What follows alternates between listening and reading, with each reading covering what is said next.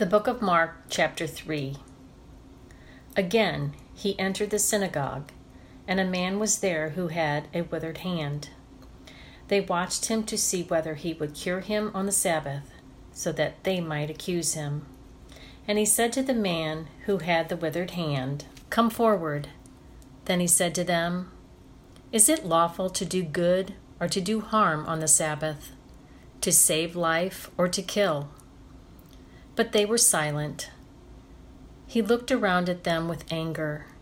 He was grieved at their hardness of heart and said to the man, "Stretch out your hand." He stretched it out, and his hand was restored. The Pharisees went out and immediately conspired with the Herodians against him, how to destroy him. Jesus departed with his disciples to the sea, and a great multitude from Galilee followed him. Hearing all that he was doing, they came to him in great numbers from Judea, Jerusalem, Idumea, beyond the Jordan, and the region around Tyre and Sidon. He told his disciples to have a boat ready for him because of the crowd, so that they would not crush him. For he had cured many, so that all who had diseases pressed upon him to touch him. Whenever the unclean spirits saw him, they fell down before him and shouted, "You are the Son of God." But he sternly ordered them not to make him known. He went up the mountain and called to him those whom he wanted, and they came to him. And he appointed 12, whom he also named apostles, to be with him and to be sent out to proclaim the message, and to have authority to cast out demons. So he appointed the 12, Simon, to whom he gave the name Peter, James, son of Zebedee, and John the brother of James, to whom he gave the names Boanerges, that is, sons of thunder, and Andrew, and Philip, and Bartholomew, and Matthew, and Thomas, and James, son of Alphaeus, and Thaddeus, and Simon the Cananean, and Judas Iscariot, who betrayed him. Then he went home, and the crowds came together again, so that they could not even eat. When his family heard it, they went out to restrain him, for people were saying, "He has gone out of his mind." And the scribes who came down from Jerusalem said, "He has Beelzebul, and by the ruler of the demons he casts out demons." And he called them to him and spoke to them in parables. "How can Satan cast out Satan? If a kingdom is divided against itself, that kingdom cannot stand. And if a house is divided against itself, that house will not be able to stand. And if Satan has risen up against himself and is divided, he cannot stand, but his end has come. But no one can enter a strong man's house and plunder his property without first tying up the strong man. Then indeed the house can be plundered. Truly I tell you, people will be forgiven for their sins and whatever blasphemies they utter. But whoever blasphemies against the Holy Spirit can never have forgiveness, but is guilty of an eternal sin. For they had said, 'He has an unclean spirit.' Then his mother and his brothers came, and standing outside, they sent to him and called him. A crowd was sitting around him, and they said to him, 'Your mother and your brothers and sisters are outside asking for you.' And he replied, 'Who are my mother and my brothers?' And looking at those who sat around him, he said, 'Here are my mother and my brothers. Whoever does the will of God is my brother and sister and mother.'" Mark 4. Again, Jesus began to teach by the lake. The crowd that gathered around him was so large that he got into a boat and sat it out on the lake, while all the people were along the shore at the water's edge. He taught them many things by parables, and in his teaching said, "Listen, a farmer went out to sow his seed. As he was scattering the seed, some fell along the path. The birds came and ate it up. Some fell on rocky places where it did not have much soil. It sprang up quickly because the soil was shallow. But when the sun came, the plants were scorched, and they withered because they had no root. Others fell among thorns, which grew up and choked the plants so that they did not bear grain. Still other seed fell on good soil. It came up, grew, and produced a crop, some multiplying 30, some 60. Then Jesus said, "Whoever has ears to hear, let them hear." When he was alone, the 12 and the others around him asked him about the parables. He told them, "The secret of the kingdom of God has been given to you, but to those on the outside everything is said in parables, so that they may be ever seeing, but never perceiving, and ever hearing, but never understanding.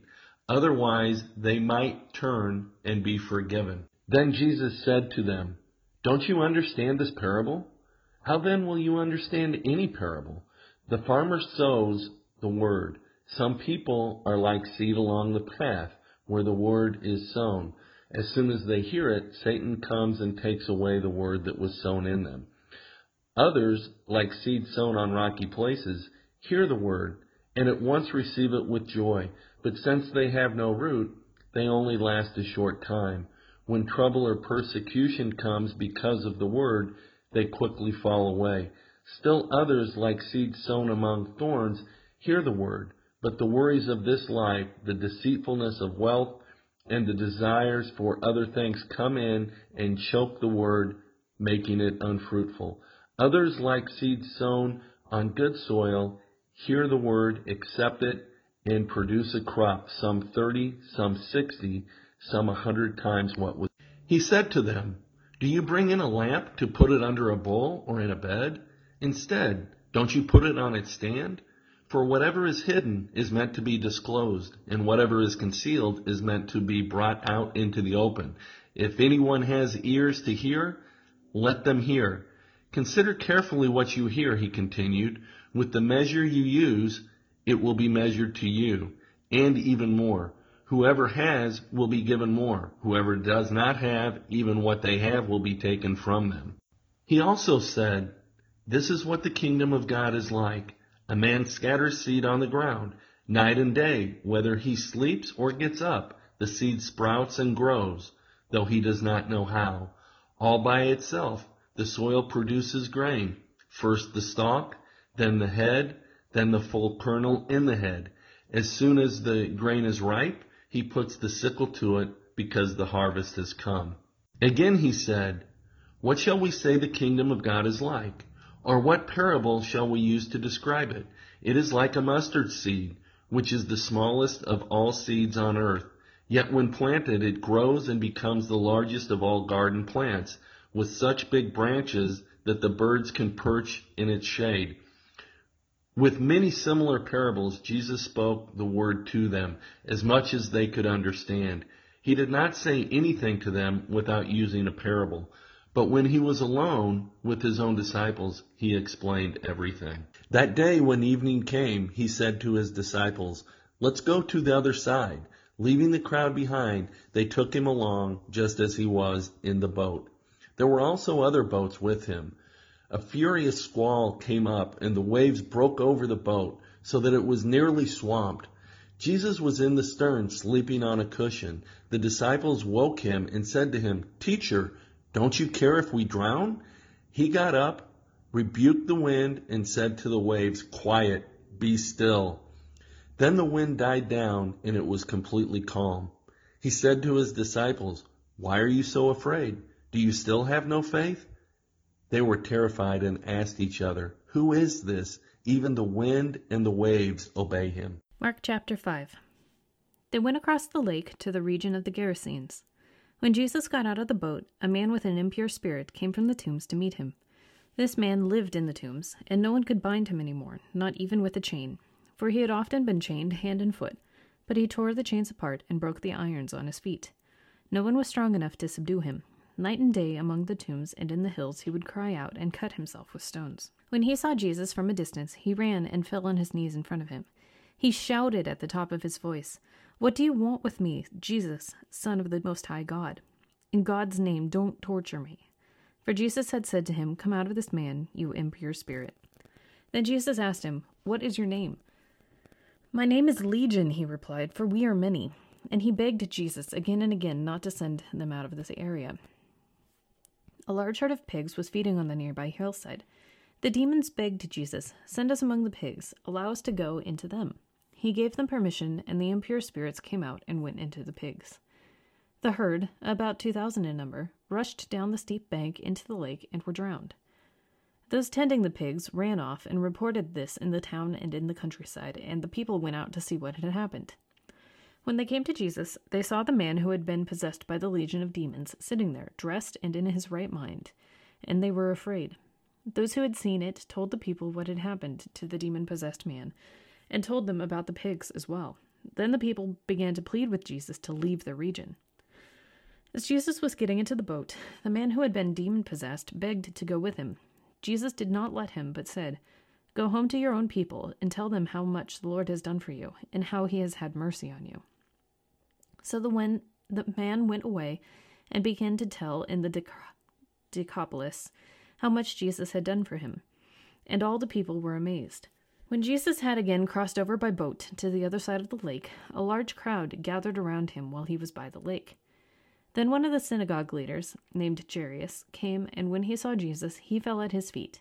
He pleaded earnestly with him, "My little daughter is dying. Please come and put your hands on her, so she will be healed and live." So Jesus went with him. A large crowd followed and pressed around him, and a woman was there who had been subject to bleeding for 12 years. She suffered a great deal under the care of many doctors, and had spent all that she had, yet instead of getting better, she grew worse. When she heard about Jesus, she came up behind him in the crowd and touched his cloak, because she thought, if I just touch his clothes, I will be healed." Immediately her bleeding stopped, and she felt in her body that she was freed from her suffering. At once, Jesus realized that the power had gone out from him. He turned around into the crowd and asked, "Who touched my clothes?" "You see the people crowding against you," his disciples answered, "and yet you asked, 'Who touched me?'" But Jesus kept looking around to see who had done it. Then the woman, knowing what had happened to her, came and fell at his feet and, trembling with fear, told him the whole truth. He said to her, "Daughter, your faith has healed you. Go in peace and be freed from your suffering." While Jesus was still speaking, some people came from the house of Jairus, the synagogue leader. "Your daughter is dead," they said. "Why bother the teacher any more?" Overhearing what they said, Jesus told him, "Don't be afraid, just believe." He did not let anyone follow him except for Peter, James, and John, the brother of James. When they came to the home of the synagogue leaders, Jesus saw a commotion with people crying and wailing loudly. He went in and said to them, "Why all this commotion and wailing? The child is not dead, but asleep." But they laughed at him. After he put them all out, he took the child's father and mother and the disciples who were with him, and went in to where the child was. He took her by the hand and said to her, "Talitha cum," which means, "Little girl, I say to you, get up." Immediately the girl stood up and began to walk around. She was 12 years old. At this they were completely astonished. He gave strict orders not to let anyone know about this, and told them to give her something to eat.